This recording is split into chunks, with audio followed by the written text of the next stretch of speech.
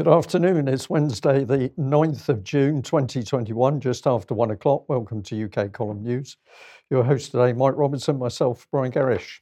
Well, this is the first post-Vimeo live stream, so hopefully everybody will be able to watch it successfully. Well, the chief executive name I can't remember, lovely young lady, but a global leader with the World Economic Forum. So presumably we trod on some toes. Well, where do we start today? We'd just like to remind people that there's a spread of a uniform. We're calling it the vaccine fascists in black. Of course, on Monday, we put up Matt Hancock. He was looking particularly attractive here with his interesting salute. And let's follow that with a reminder that the same black has come in for Boris Johnson. He likes to be seen in his all-encompassing black face mask. And you've got a few more, Mike, that you've spotted. Yes, of course, the G7 starting on Friday, but these are the G7 Sherpas. I take it you've heard that term before with respect to international bag carriers. Yes, bag carriers. So these are the G7 Sherpas. These are the personal representatives of the G7 world leaders, and they have arrived in Cornwall for ahead of the G7 summit in order to make preparations. So, of course, G7 is starting on Friday. That is leaders from UK, Canada, France, Germany, Italy, Japan, United States, coming together for the summit. And what are they talking about? Well, vaccination, vaccine passports, and the Green New Deal, of course, are the main talking points. And data collection and surveillance is certainly part of this. A massive security operation in place, 1,000 police staying in a cruise ship docked at Falmouth, and 5,000 more in various other places, including in a bunch of what they describe as RVs, which are currently parked at which RAF base was it? Can't remember, but Culdrose, yes. So near Newquay. So preparations fully on the boil. But what kind of impact is it having on the local community? Well, this for a start. Falmouth businesses have to close for 16 days, according to Cornwall Live. They are going to be compensated, Cornwall Live claims, but the businesses have to close. And if any business that has to close hasn't heard anything by now about compensation, they have to contact the Foreign and Commonwealth Office immediately. I was fascinated by this as to why these businesses had to close. Is it because the coronavirus is loitering around those businesses in Falmouth? No, it's nothing to do with corona at all. It is purely to do with the security operation, because the G7 is taking place in 3 locations, and one of them is the National Maritime Museum in Falmouth, and so they've got to shut the entire town down. But that tourist attraction has been open, I believe, up until now. So.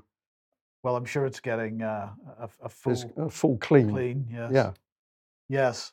Yeah. So there's more to come. Yes, but don't worry. The fact that Cornwall is having to lock down and effectively become prisoners even more than during coronavirus.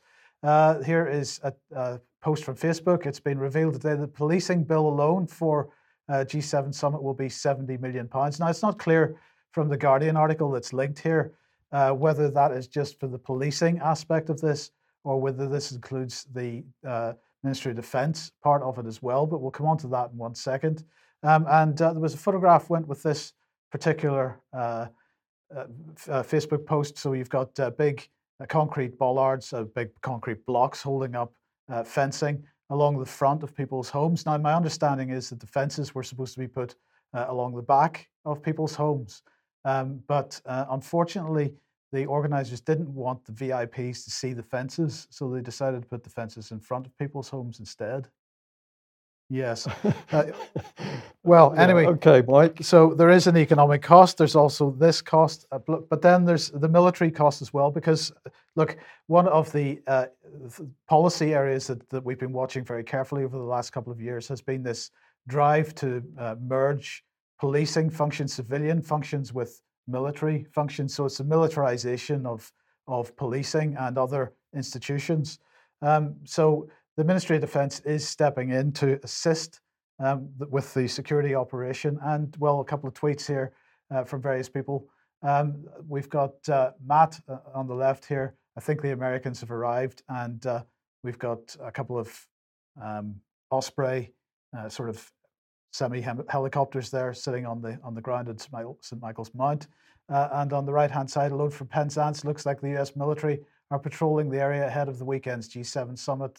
Here's 2 of the 3 Osprey hybrid helicopter planes that have just been flying to St. Michael's Mount. So that's going on, but we've also got other material being installed, a mobile radar installation of some kind here. So the Ministry of Defence are providing a range of capabilities, including naval vessels, aircraft, planning staff, logistics support, facilities, and explosive ordnance disposal teams.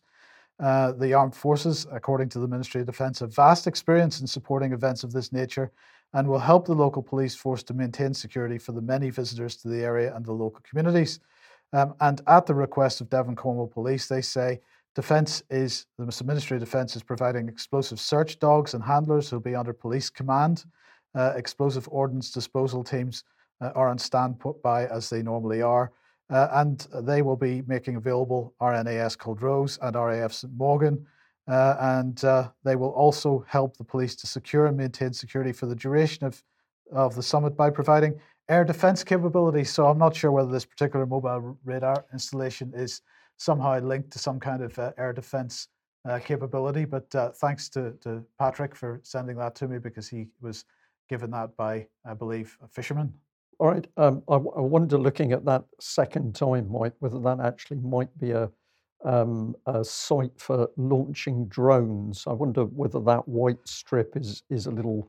Well, I don't know, but the mainstream media had a different image of that installation, and they did describe it as a mobile radar installation. I'd love to see the documentation as to what the risk assessment is, but we've got enough troops and police in Cornwall to seal it off and defend it, presumably against most of the Russian army. Whether Putin is going to come across and grab the leaders from Cornwall, have an ice cream at the same time. Well, they're certainly expecting something, because I should mention that it is in fact the Commander Littoral Strike Group that's sort of managing this or commanding this, and of course this is formerly Commander Amphibious Task Group. So I'm not sure whether they're planning to do some kind of Normandy landing type exercise on the beach at Carbis Bay. But anyway, the question is, well, what do we think it might happen to homeless people while all these illustrious leaders are going to be there? And the answer is, well, they're being moved out of the hotels and the temporary accommodation that they are currently in. So this is Disc Newquay, which is a charity helping homeless people in Cornwall. And they released a press release this morning. It was picked up by various mainstream media, basically saying that people that had been living in hotel rooms under short-term sort of rolling contracts have been told to leave. Now, Cornwall Council is claiming that this is because of seasonal issues, that it's because of the amount of tourism that's going on. But this particular charity is saying absolute nonsense to that one. I'll just add to that, Mike, that a week ago I was told by an extremely nice lady working with homeless people in a particular big city that they were in a very bad position because all of the government money that had been provided at the start of the COVID nonsense to get homeless people off the streets, they'd used that money to completely remove homeless people from the streets in that particular city, and they were in good accommodation, and the city was very pleased with that. Well, of course, the government has now withdrawn that funding, and the city was left with a pretty unpleasant task of saying to the homeless people, we're going to have to throw you out because we can't afford to keep this accommodation going. So it appears if you're homeless, you can just be kicked from pillar to post, whether the government's got a financial problem for that or the military is in with the police to protect the world leaders. Indeed, but here is the world leader, of course, President Biden. He was tweeting this out yesterday. Tomorrow I depart for Europe on the first foreign travel of my presidency. The trip is about realizing America's renewed commitment to her allies and demonstrating that democracies can both meet the challenges and deter the threats of this new age. Did you know we were in a new age? I think I did. I think we're in the golden age is where we are. We can have a discussion about what the mindset of these people is, but it's pretty dark. Yes. So anyway, what's he up to? Well, he's arriving in the UK today. Tomorrow he meets Boris. And of course, that's all about renewing the special relationship. Then he's taking part in the G7, of course, from Friday until Sunday. But after the G7 ends and Sunday afternoon, he heads up to meet the Queen. And then on Monday and Tuesday, he'll be in Brussels at the NATO summit. And then in Switzerland on Wednesday, Brian, to meet Vladimir Putin. So I can't imagine what might come out of that. Well, possibly this, which was sent to us. Now, I've only just been able to have a quick look at this particular article here in the Global Times, but the nub of this is being quite widely reported now. But basically, Putin said publicly that as far as he's concerned, he thinks that the USA is walking the Soviet Union's path, and it's doing it with great confidence. Now, he isn't being nice here. What he's actually saying is that if he takes a look at America, what he sees is an empire that is now starting to collapse because internally the country's no longer working. There's huge fractiousness. America's strutting the world stage, but not doing a very good job of being the world policeman. And Putin says, when I look at the conditions in the USA at the moment, the fact that the government does not seem to be capable of governing the USA, he's effectively saying he predicts that the United States is going to collapse. And there's a lot to be said for that analysis when we look at Biden's administration and where they're going. I don't think it's just the United States that's in that position either. But anyway, coming back to Cornwall then, everybody will be glad to know, including, I'm sure, all the homeless people that have been thrown out of their accommodation, that Boris has decided to give Cornwall some money. And of course, money going into Cornwall has had lots of success in the past, hasn't it, Brian? Maybe you'll have something to say about that. Well, the 321 Objective 1 funding disappeared, That's, literally. £321 million. Yeah, Yes. 320 million pounds disappeared, never to be seen again. And UK Column many years ago put out a challenge that if anybody could show us the accounts for that money, we would be extremely grateful. But I don't think anybody has ever seen the full audited accounts. So money just disappears like water. Indeed. So let's see what Boris had to say. As the eyes of the world look to Cornwall this week, not only will they see an area of outstanding beauty, they will witness a region that is innovative, exciting, and looking firmly towards a bright future. As the world builds back better from coronavirus, Cornwall will lead the way. So how's it going to lead the way? Well, they've announced some town deals for Penzance and Ives and Camborne, worth over £65 million. And that's going to fund projects at the heart of communities in some of Cornwall's most deprived areas. That's going to include creating a new network of foot and cycle paths across Camborne, Penzance, and from St Ives to St Erth. Community hubs, including theatres, sports clubs, and historic buildings are going to be restored. So this is all good stuff. They're going to sustain businesses by shutting them down for 16 days, but they're going to sustain them. And they're going to sustain businesses in commercial sectors most badly hit by coronavirus. And they're going to create new business hubs in the towns. And these are going to create long-term sustainable jobs. And then they're going to reverse the decline in biodiversity by turning 21,000 hectares of land, probably mostly farmland, into nature conserves and woodlands.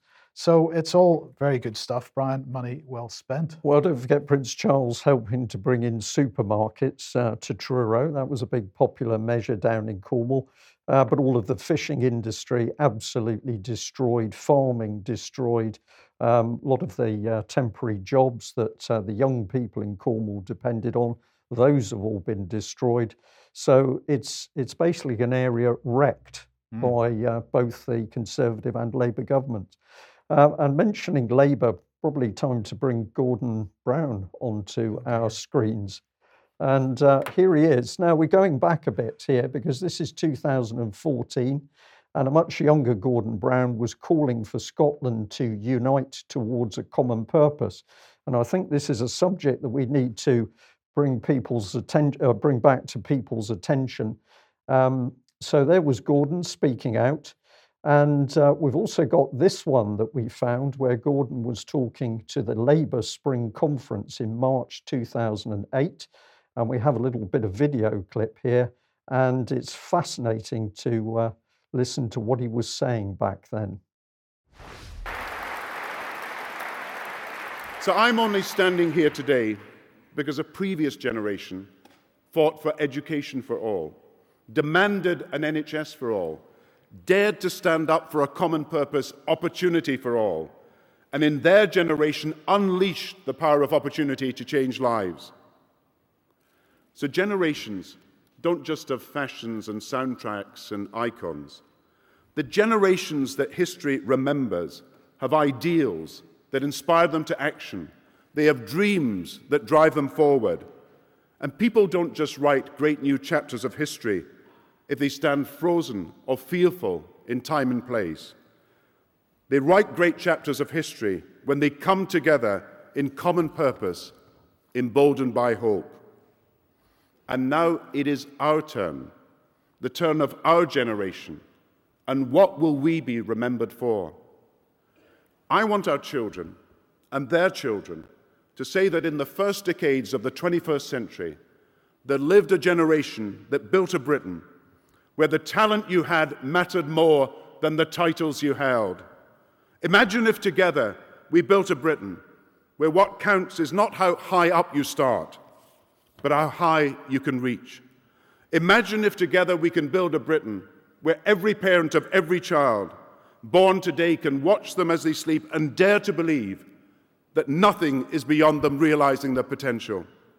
Imagine if together we create a Britain where for all of us, the future is not a fate we can't escape, but a common purpose we create together. This Britain of security and opportunity for all is within our grasp. So with the courage of our convictions, with pride in our common purpose, let us go out with confidence. Let us go out with confidence to meet the world to come. Let us embrace this new age of ambition. Let us build the Britain of our dreams. Well, let us build the Britain of our dreams. Some people have said in our chat box, the man is waffling, he's full of bullshit.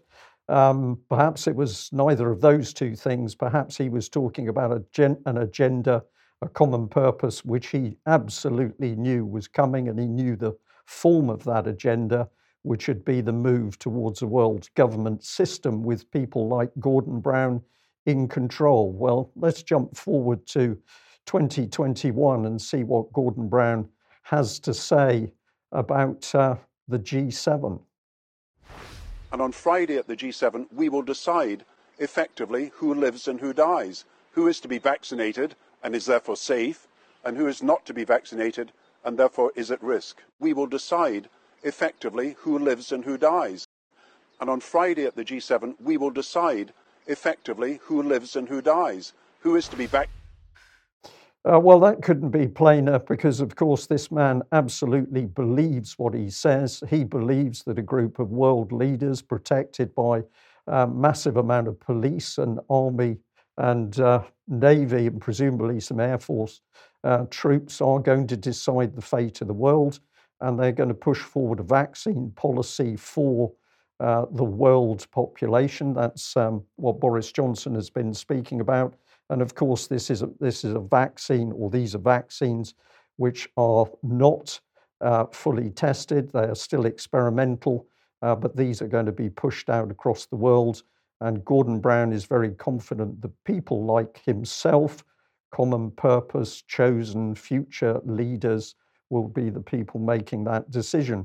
So I'll allow our viewers and listeners to think about what's really being said there, but we think something deeply sinister is unfolding in the G7 talks. Just remind people that if you go to cpexposed.com website, you can find some of the early documentation where we were warning about this. And on screen at the moment, we've got information about the Common Purpose Project in Washington, DC.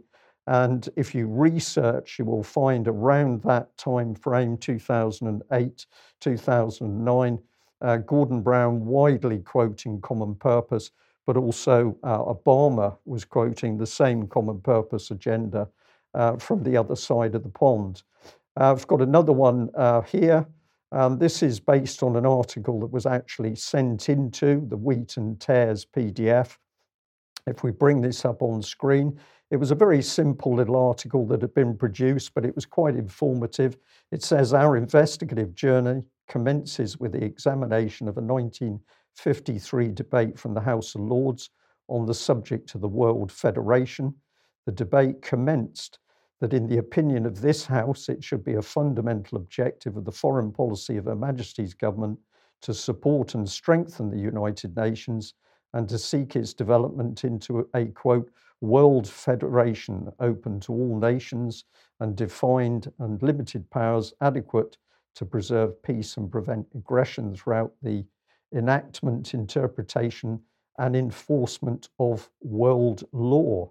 Well, that was pretty good, but they went on here. During the debate, it was recorded that Lord Birdwood said, "We're a long way from the day when an Englishman will accept a law framed in Europe on British soil, and yet it is in this more deliberate approach that I see the seeds of eventual success in facing the citizen of the world with the blueprint of a plan, in letting him understand its implications and having its acceptance by common consent with no risk whatsoever of all of us waking up one day to discover that we are subject to an international dispensation which we had neither sanctioned nor understood," seeding the idea of the world government plan into our heads.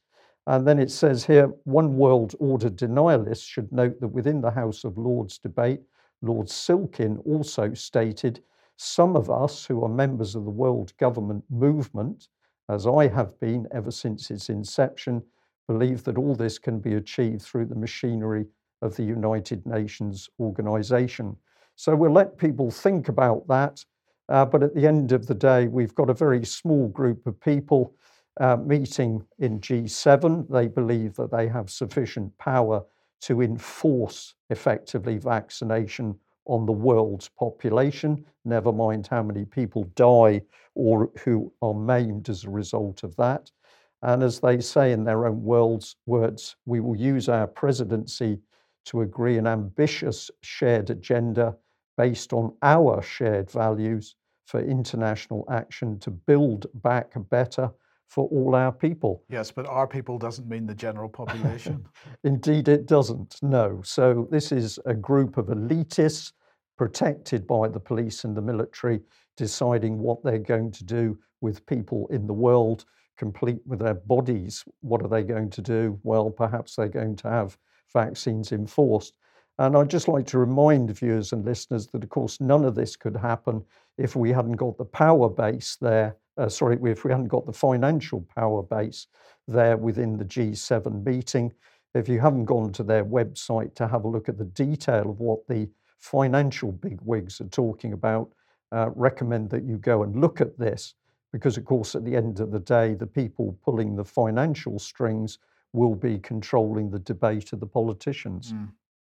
Okay, let's come back to the UK alone here, although we are leading the way on this, and Ofcom and the issue of online safety. So they have now today published their Online Nation 2021 report. Here it is. This is an annual report that looks at what people are doing online, how they're served by online content providers and platforms, and their attitudes to and experiences of using the internet. Now, most of the, if not all of the mainstream coverage of this was just basically listing statistics. For example, that 86% of adults in the UK are now using the internet, and they're using it for an average of 3 hours and 37 minutes each day, and that this is the largest or the longest period of any European country. And that they're spending an average of 1 hour, 21 minutes a day watching online video services, including social media video services. But while, as I say, most of the news reports are focused on these kinds of stats, I think we need to look at the broader context, because this report is only one of several, because it's part of the Making Sense of Media initiative from Ofcom. This is a program of work, as they describe it, to help improve the online media literacy of UK adults and children. So here we are right back into this issue of online safety, because one of the key tenets of the Online Harms White Paper was that one of the problems with people is that they're not literate with respect to media consumption on the online world, and that they need to be. because otherwise, how do they identify what's disinformation? So Ofcom reminds us that they have a statutory duty to promote media literacy as a result of the Online Safety Bill, which hasn't become an act yet. Understanding on people's online habits, behaviours and attitudes is a vital part of these statutory duties, and this evidence helps them and others to identify trends and spot emerging issues. There are many ways, they say, to understand and measure online behaviour, each with their strengths and weaknesses, and so they've commissioned 3 reports, which they published today, which collectively address these issues and provide new insights into online behaviour. And they offer a contribution to debates around how to collect and synthesize data, how to understand habits and perceptions about misinformation, and what might be the most effective in countering misinformation. So let's just have a look at this. This is the first one. It's from an organization called Faculty, and it's called Automated Approaches to Measuring Online Experiences. And they say that Ofcom commissioned Faculty, a specialist data science and artificial intelligence firm, to carry out a feasibility study to assess the range of automated online tools and methodologies that measure online experiences. There is strong feasibility for using online tools and data capture and analysis methodologies to research online experience at a scale. So what they're talking about here is mass data collection about people's online habits, about what they're browsing, what they're looking at. One of the statistics that the newspapers were very excited this morning about was the amount of porn that people are watching online during lockdown.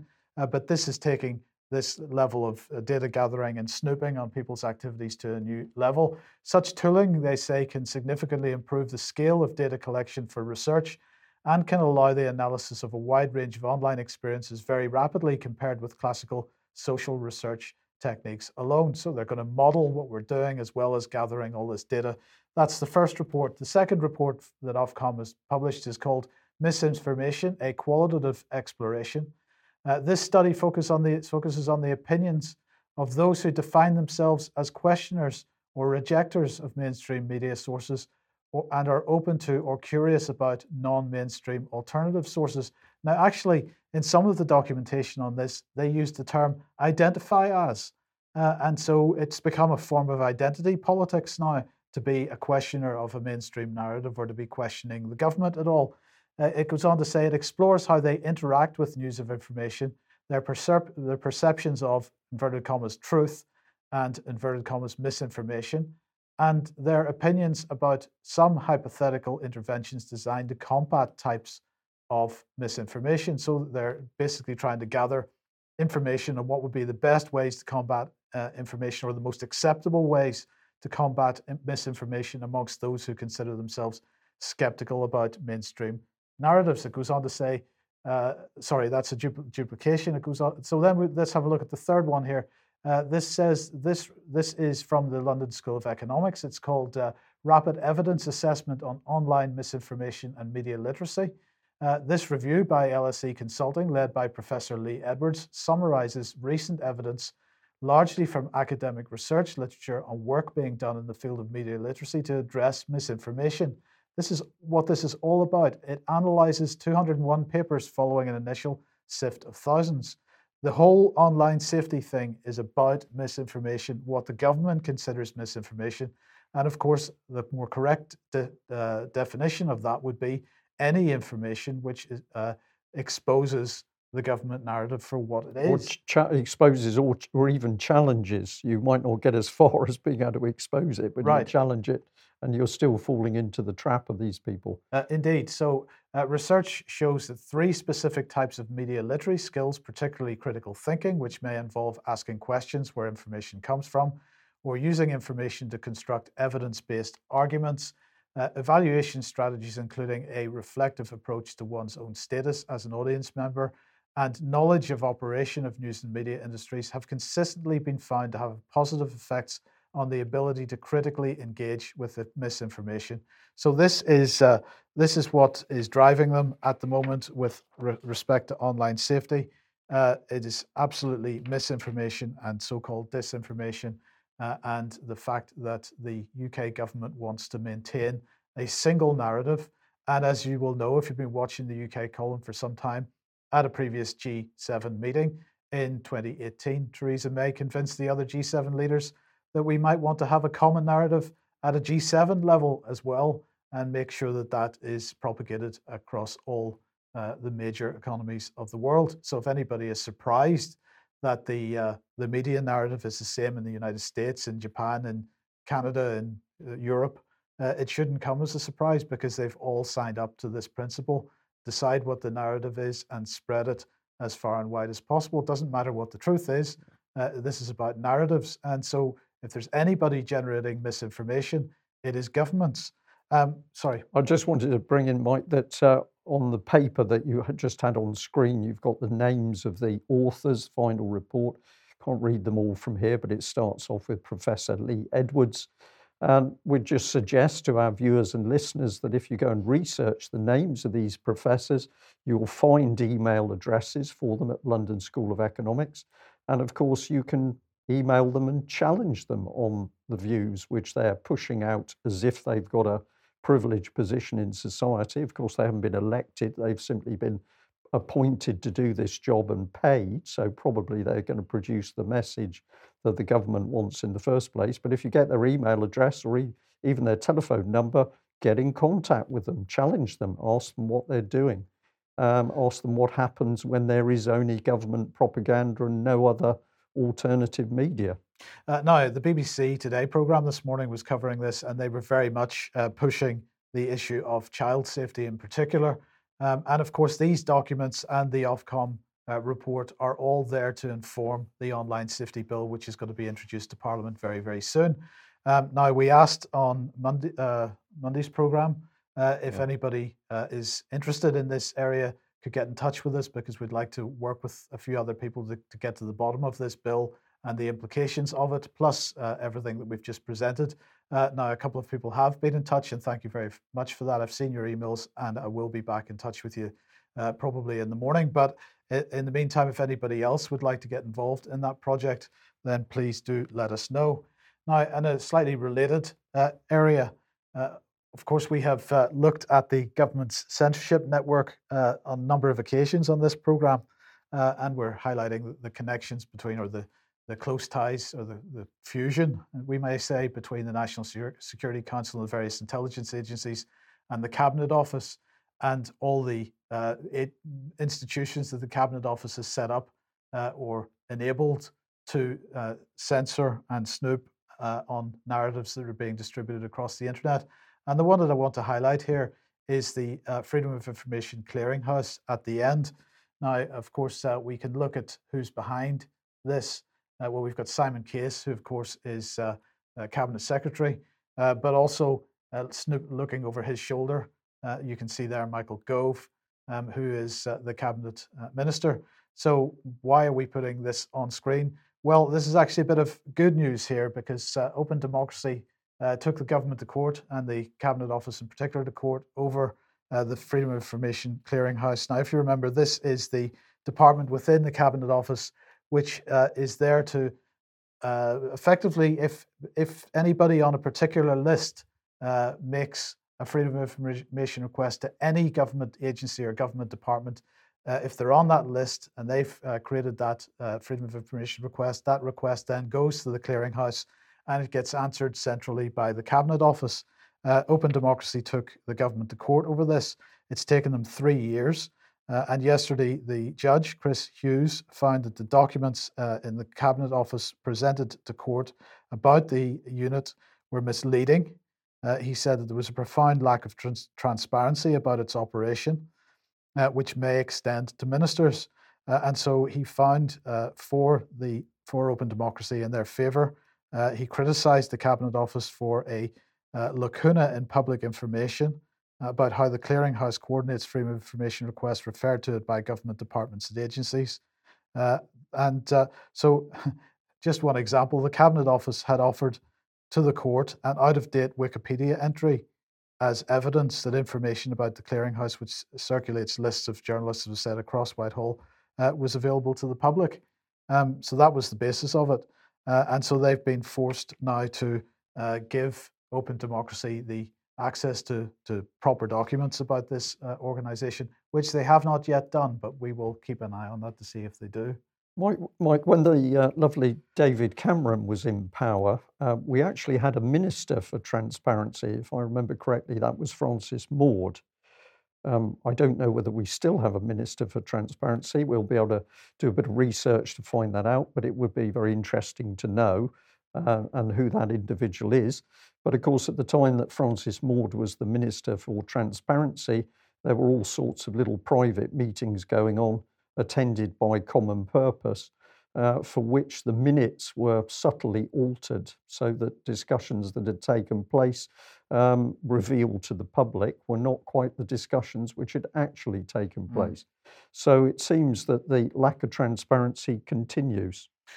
Well, but of course, this is mainly about shutting down, again, any counter narratives, because, of course, if you can't get the information that you're asking for, or the information is somehow spun by a central government organization, in this case, the Cabinet Office, then it's very, very difficult to be able to identify the truth in stories that the government is producing. So, anyway, let's move on. If you like what the UK Column does and you would like to support us, then please head over to ukcolumn.org/community, and there are options to help us out there.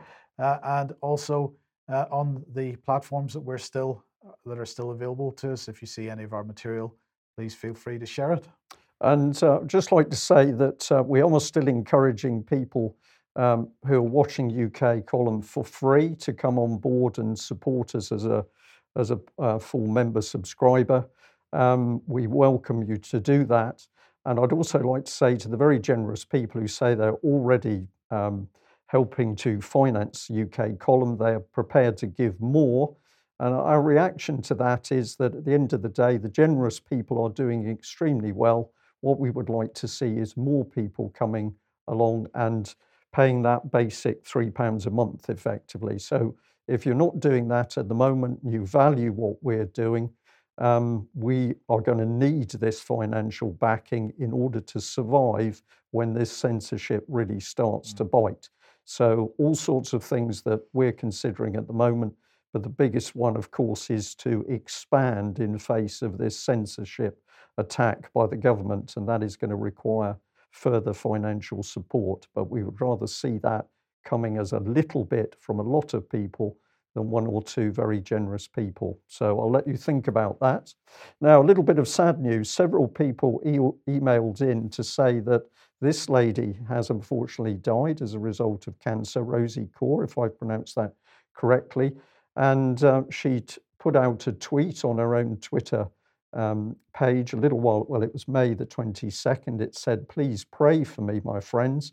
Even though this hard fight we're in, this struggle to direct our lives in a natural, dignified human way, we need to keep our love glowing. Thank you for caring.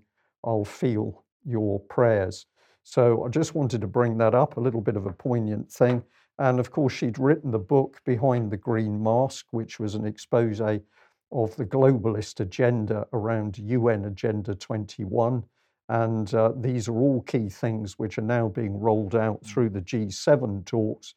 And every time, of course, you hear the Bank of England talking about the green agenda, the bank is talking about this very agenda which this lady was bravely trying to expose.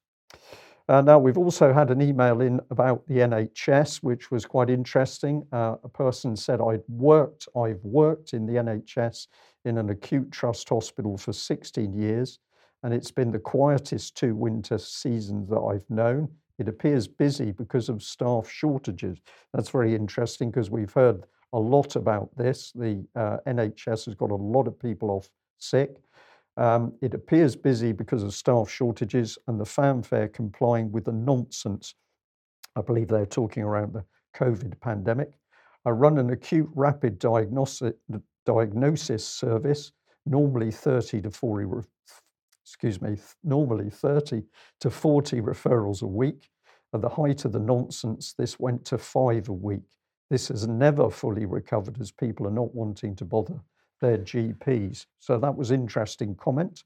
And this email was particularly interesting because it was a heads up that the grab for our NHS data has now been delayed. According to Big Brother Watch here on screen, the collection will now take place on September the 1st, 2021. Well, or it'll begin on that date at least, because I don't think it's ever going to end. Okay. Maybe a glimmer of hope here, but Mike, you quickly said, well, we need to have a look at what the NHS is saying on its own website. And you were fascinated by the framing of this discussion. This is appalling, actually. So this is the NHS's page on this. General practice data for planning and research. NHS Digital's daily collection of GP data will support vital health and care planning and research. So what they're intending to do is to gather everybody's data from their GP surgeries and make it available to all kinds of third-party companies. Now, there is an opt-out, which we'll come on to in a second, but here's the key point. Look at what's in the brackets in the title. The acronym for General Practice Data for Planning and Research is GPDPR. This is deliberately chosen, in my view, to appear to be similar to GDPR, which, of course, everybody recognizes as the EU legislation, which is there to protect people's data and privacy. So what we have here is a really pretty disingenuous attempt to imply that what's going on with this sharing of data by GPs to third-party companies is somehow protecting your data by using an acronym which sounds similar to a piece of legislation at EU level, which is there to protect your data. This is applied psychology. Totally, yes, absolutely. So, well, the next part of this page from the NHS gives you the opting out of NHS Digital collecting your data, and the national data opt-out, and it says at the top of the first paragraph, at the center of the first paragraph, this collection will start on the 1st of September. Right, so the important thing here is that there are two opt-outs required. There's a digital opt-out for NHS Digital, and there's a paper opt-out. You're going to print out a PDF form, fill it in, and give it to your GP. If you can get it through your GP's door, good luck. But anyway, that's what you need to do in order to opt out. It's a two-step process. Right. Now, several people also sent me this video clip for sale, your NHS data. And it's very interesting because it's this gentleman who calls himself the Black Belt Barrister talking about this data collection and warning about it. However, what he doesn't say is that, of course, under the emergency coronavirus rules, the NHS could do what it liked with the data. That's something you pointed out, Mike. But in the first place, I wanted to say, can we give this gentleman some encouragement? Can we get him delving deeper and using his skills as a barrister as to what's going on here? Because we have been quite tough on the legal profession over quite some time, and we really need these people to step out and start to ask questions, which this chap appears to be doing. So we're going to say, well done in the first instance, but you need to do some more research onto what's really as to what's really happening. Now, this one seems to be a little bit of good news as well. Pulse is reporting that doctors are threatening legal action to halt the unlawful mass GP data extraction. I've put a caption in here, rebellion or hot air, because of course at the moment the GPs have been very reluctant to challenge anything the government does because they don't want to upset their fat pay packets. But perhaps, just perhaps, we've now got GPs starting to smell the danger of what's happening with the massive reorganisation of the NHS. Okay, now back in May, in middle of May or so, we were highlighting the hospital daily occupancy situation and making the point that hospitals are pretty much full. So a couple of graphs here showing that hospitals right across England pretty much full. Well, finally, I'm glad to say the Daily Mail has caught up because we've got a headline today. Dozens of hospitals hit dangerous bed occupancy levels, and in efforts to tackle the COVID backlog, as NHS bosses warn any spike in coronavirus patients could scupper efforts to tackle record waiting lists of 4.9 million. So in the process of admitting that the situation exists, the Daily Mail, of course, maintains the fear narrative by suggesting that the slightest uptick in the number of so-called coronavirus cases could scupper efforts to tackle this waiting list. Now, this 4.9 million people that are waiting for NHS treatment, of course, This isn't something that's happened overnight. It hasn't even happened over the past 12 months. It's been building up for a lot longer than that. Just the fact that the last 12, 14 months has made the situation orders of magnitude worse. Now, the email that Brian just read out, the person was saying that people don't want to bother their GPs. And of course, we're also seeing this massive waiting list. So people sitting in their homes waiting to die. So here's the latest graph from the Office for National Statistics on excess mortality in the UK. And you can see, but remind you once again, that in the summer months last year, there was significantly below average mortality last year. And in the summer months this year, Brian, there's below average mortality. But of course, that's all because of the vaccines this year. It wasn't last year because there were no vaccines, but this year. Sarcasm. Yes. Yes. Same with care homes. We've got below average mortality. Now, there's a caveat on that, which I'll mention in 1 second. But if you look at home, the people that are dying in their own homes, there is still well above average mortality, their excess mortality, people dying in their own homes. That happened all the way through the summer months last year. It's happening through the summer months this year. And this is because people are not getting the medical treatment that they need from the NHS. And in fact, we could go as far as to say that the NHS has utterly failed these people as the managers of the NHS. And I'm not blaming individual doctors or nurses by any means, because they are doing their best in very trying circumstances. But the management of the NHS, having reoriented the NHS to one particular problem, has ignored everybody else. And as a result, we're seeing the result. Well, we're seeing the results. We're seeing the chaos.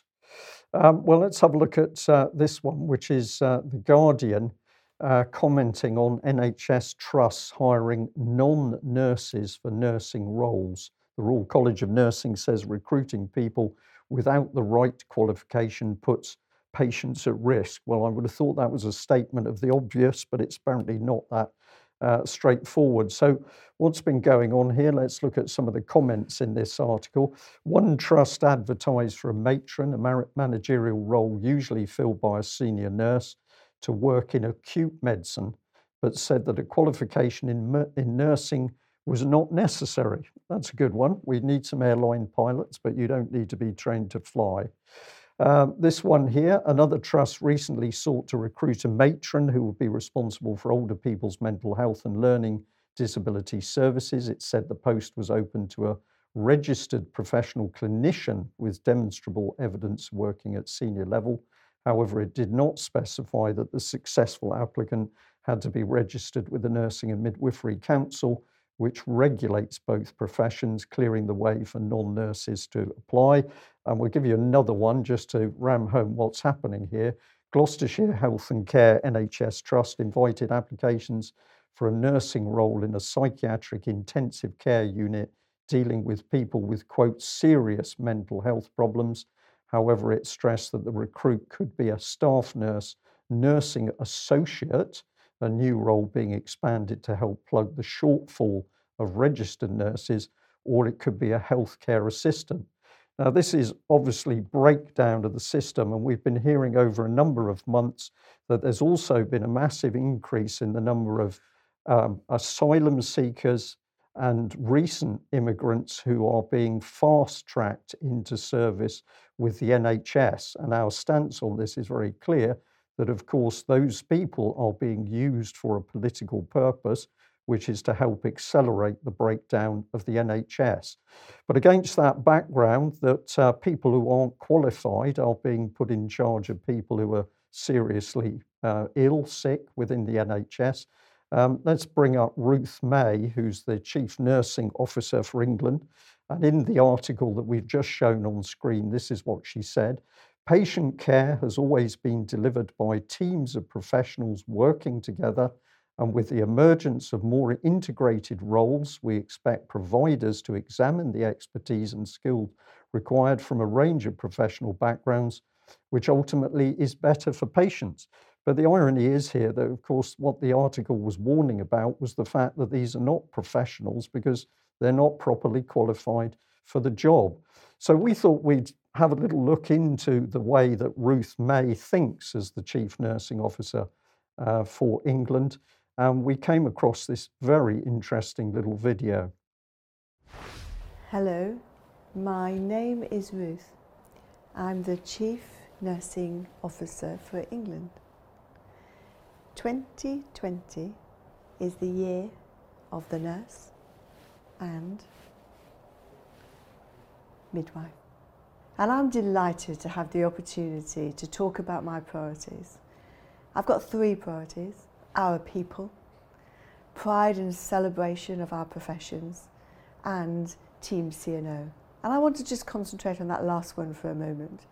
Team CNO for me is about how we speak with one professional voice, our shared leadership, our collective leadership, how we come together to celebrate what we do, to ensure people understand the depth and the breadth of what we do across all sorts of sectors, across health and social care, and about how we promote our nursing and midwifery excellence. For me, collective voice, shared leadership is how we all come together to influence, debate, and to focus on what we want to change. No matter what band you are, shared leadership for me is getting rid of the hierarchy.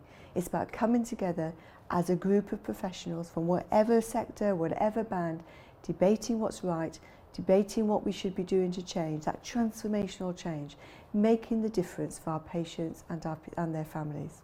So there are 3 parts of the Shared Governance Collective Leadership Programme. The first is around local accreditation. Now, I remember when Elaine Inglesby-Burke, the chief nurse for Salford, first started to introduce ward accreditation, and we've seen that now spread across much of England. And so this local accreditation for me is about how we really embed improvements in the nursing and midwifery care that we're giving to our patients and their families. Then, of course, we've got the shared governance councils. And I guess Nottingham have been doing this for the longest. I was only there a couple of weeks ago, listening about the real impact, the real transformational change that colleagues are doing with their patients, with the care that they're providing, the opportunities that they're giving their staff. Fantastic to see shared decision-making councils in practice. So nursing and midwifery excellence is really key, third part of that whole programme. So for me, this all links in really well to my vision as Chief Nursing Officer for England. Really powerful stuff about how we transform care for our patients and our communities, how we lead through transformational change, and how we really celebrate and have pride in our profession. Thank you. Well, I believe that a few of our audience are stunned after watching and listening to that little clip, because what was that lady really talking about? Now, I think that possibly she's got a hearing difficulty, and we're commenting through that. So if she's got a hearing difficulty and she's got into that position, well done. But there's something not right with what she's saying, because she's not talking about the facts of what's happening on the ground. She's living in this false reality, this false transformational reality. She says that workforce comes first. Well, clearly it doesn't, because we haven't got enough nurses on the job, because so many of them are overworked, stressed, and off sick. And now we're bringing in people who are not professionals, even though she says we're going to celebrate the professional nature of our workforce. But the most frightening thing is the fact that she's talking about one collective voice. If you come into the NHS, presumably you're going to be a drone. You will only do what you're told. You will not complain. And you certainly won't blow the whistle when you start to see patients being damaged by the transformational change policy. So we've got quite a few people at the moment commenting and saying that this lady has been heavily NLP'd. She's been reframed. She can't think about the reality of the world. She's in some spaced out transformational change in the future mindset. And of course, this is the very mindset which is doing the damage inside the NHS. Now, we're going to say UK Column has done a huge amount of work about this subject over the years. We've put up this article many times. We're going to do it again. If you haven't read it, go onto the UK Column website, search for Towards a Million Change Agents by a gentleman called Martin Edwards. A very detailed article. I'll just give you a little bit of it for a flavour, but he starts off by saying philosopher Robert Rowland Smith said that for change to work, the discontent with the present must be greater than the tolerance of it. And he then asks, the author of the article asks, isn't this the perception we are being fed about the state of parts of our NHS? Might this not suggest that it's being deliberately sabotaged from within? And we certainly agree with that. The most damaging failings were illustrated following the 31-month public inquiry into unnecessary deaths at the Mid Staffordshire NHS Trust between 2005. And when presenting his findings, Robert Francis QC told the audience, this is a story of appalling and unnecessary suffering of hundreds of people. Actually, it was tens of thousands of people. They were failed by a system which ignored the warning signs and put corporate self-interest and cost control ahead of patients and their safety. And the report contained 290 recommendations for change across the whole of the NHS. Francis claimed that there was a lack of care, compassion, humanity, and that the most basic standards of care and fundamental rights to patient dignity had not been respected. He also claimed that there was a lack of leadership. Well, we've just given an example of what the sort of leadership is, and the result is people who've died and suffered within the NHS.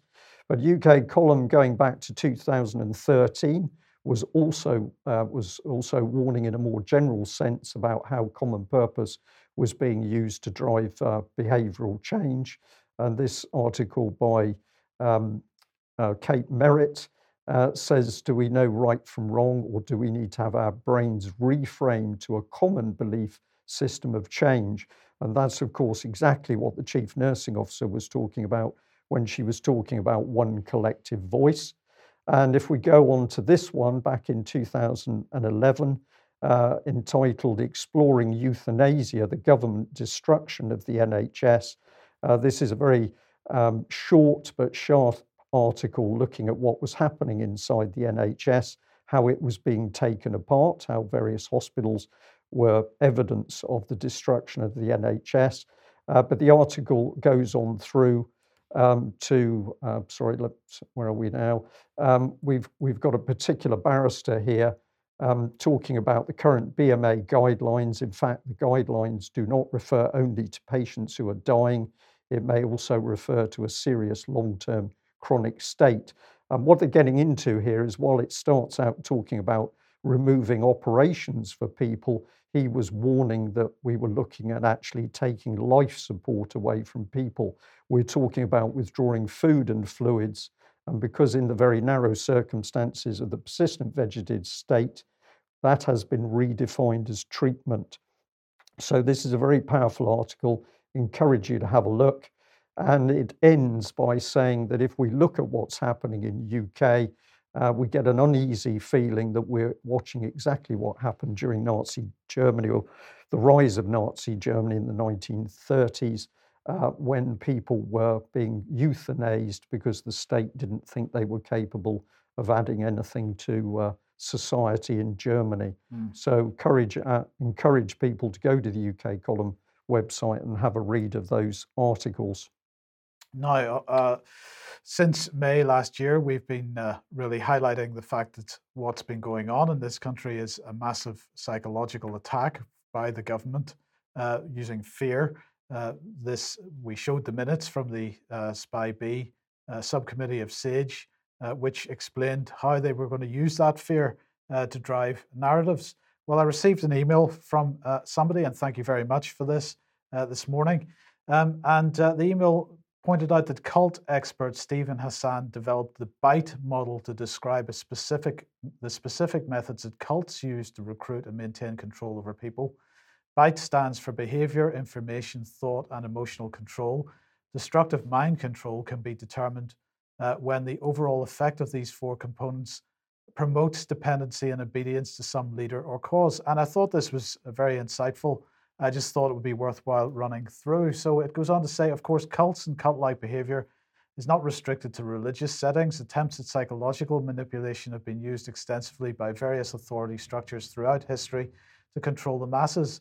Below is a sample of common tactics used by cult leaders. So let's have a look at BITE then and start off with behavior. And some of the things that are listed include regulate individuals' physical reality. Well, that's been done through lockdown. Dictate members' associations, also through lockdown. Financial manipulation or dependence, also through lockdown and the furlough scheme in particular. Restrict leisure, entertainment, vacation time, also through lockdown. Major time spent with group indoctrination. Well, we've just been bombarded with group indoctrination through the BBC and other mainstream media sources. Self-indoctrination, including the internet. For many people, that has been the case. Permission required for major decisions, absolutely. Rewards and punishments used to modify behavior. Lockdown. Are we going to have lockdown? Are we going to come out of lockdown? Are you going to be allowed to travel? Are you not allowed to travel? Fines as well. Yeah. Discourage individualism. Do it for your neighbors. Do it for your friends. Encourage groupthink. Impose rigid rules and regulations. Instill dependency and obedience and separation of families. This is the B of BITE. This is all about behavior. This is about how you run a cult. Information. Deliberately withhold information, distort information to make it more acceptable, systematically lie to the cult member. Has this been going on in the last 14 months? I think it absolutely has. On a daily basis, Mike. Minimize or discourage access to non-cult sources of information. I think we've covered that with Ofcom today and the online safety bill. Compartmentalize information into outsider versus insider doctrines. Ensure information is not freely accessible. Control information at different levels and missions within the groups.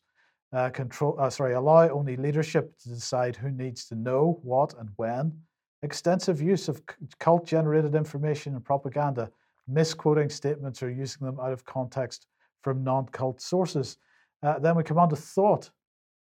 Require members to internalize the group's doctrine as truth, adopting the group's map of reality as reality. Instilling black and white thinking, decide between good and evil. Most importantly, organize people into us versus them, the vaccinated versus the unvaccinated, for example. Use of loaded language and cliches which constrict knowledge, stop critical thoughts, rejection of rational analysis, critical thinking, constructive criticism, forbid critical questions about leader, doctrine, or policy, labeling alternative belief systems as illegitimate, evil, or not useful, and instill this new map of reality again. And finally, emotional, manipulate and narrow the range of feelings so that some emotions and or needs are deemed as evil, wrong, or selfish. Make the person feel that problems are never the leader's or the group's fault. Promote feelings of guilt or unworthiness, and then encourage social guilt, and particularly with respect to how others view you. And I read that this morning, Brian, and I just thought that fits so well with what we have experienced over the last 14 months that I thought others should see it and consider it for themselves. Yeah, excellent. Okay, well, the BBC, of course, master of helping all of that mind control, is now pushing out this, furloughed part-timers clinging on to disappearing jobs. So the basic headline is correct, but of course this is more depressing news that the BBC is giving people. And they've used, of course, an agency to comment. So we've now got an organisation called Timewise that's been talking about redundancy. The consultancy is warning that the UK's 7.8 million part-time workers, most of whom are women, will bear the brunt of job losses when the furlough scheme ends in September. A study commissioned by Timewise found that half of all part-time workers have been furloughed at one point during the pandemic, compared to a third of full-time employees. Meanwhile, part-time employment has fallen at its fastest rate in at least 30 years during the crisis, with the share of women working part-time at its lowest since record began. And of course, many women have to work because it's their income that allow the family to function. So if their money doesn't come in, very often there's not enough coming in with the husband working, and that family is going to fall into dire straits. So this isn't just a part-time job. These are the jobs that actually keep many families in existence, but the BBC doesn't want to talk about that aspect. Now, there was some comment from the Department for Business, of course, in line with the fact that a cult is running Nobody was brave enough to own up to who had actually said this, apart from the Department for Business. But the government was wholeheartedly committed to protecting and enhancing workers' rights, Mike. So don't worry, you haven't got a job, you're not going to have a job, many more people are not going to have a job. The government is wholeheartedly committed to protecting and enhancing workers' rights.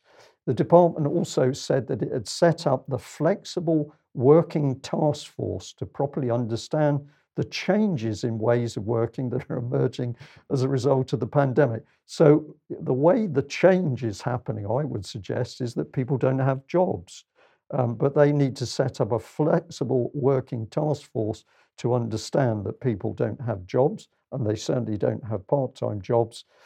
They also said they're taking forward plans to consult on making flexible work the default unless employers have good reasons not to. So this is major change of the way that people work. So if you're a company that's very difficult to have your employees remotely working, you're going to go out of business. But if you're Amazon and one of the flavor of the month companies, you're going to be able to rake in billions of pounds. And the BBC wants to really ram down or tighten up the screw now, because here we are with a particularly unpleasant article focused on an organisation which goes out offering free hugs. But what the BBC is doing in this article is seeding the idea that hugging friends and family is absolutely not okay. And well, hugging anybody who's a stranger, I've used the word verboten, is forbidden. But this is almost out of the Nazi party, and the BBC loves it. So sooner we get rid of the BBC, we make it completely flexible, Mike, it disappears. Yes, that's a very good idea.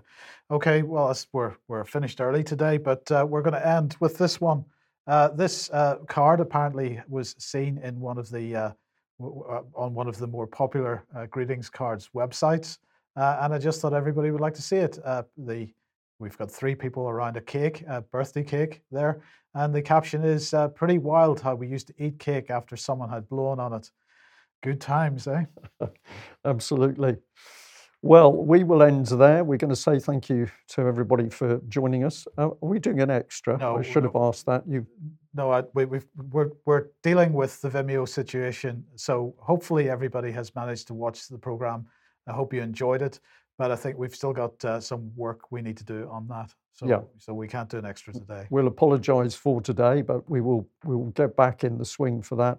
So we're going to say thank you very much for joining us. A very big thank you to all of our overseas viewers. It's fascinating now to discover that there are people right across the world tuning into the UK column. I've said to several of those people via email that if you send us material about your country and what's happening there, we'll do our very best to get it included into the UK column. So we're based in UK, obviously, but we are very interested in what's happening in other countries, particularly where you can see this uniform agenda expanding across several countries at once. So this is a very important thing to talk about. If you've got information or images or documents or film clips, please send them through, and we'll do our very best to reflect those back to the audience. Thanks very much. We will be back on Friday. Yes. Thanks for joining us. Bye-bye. Bye-bye.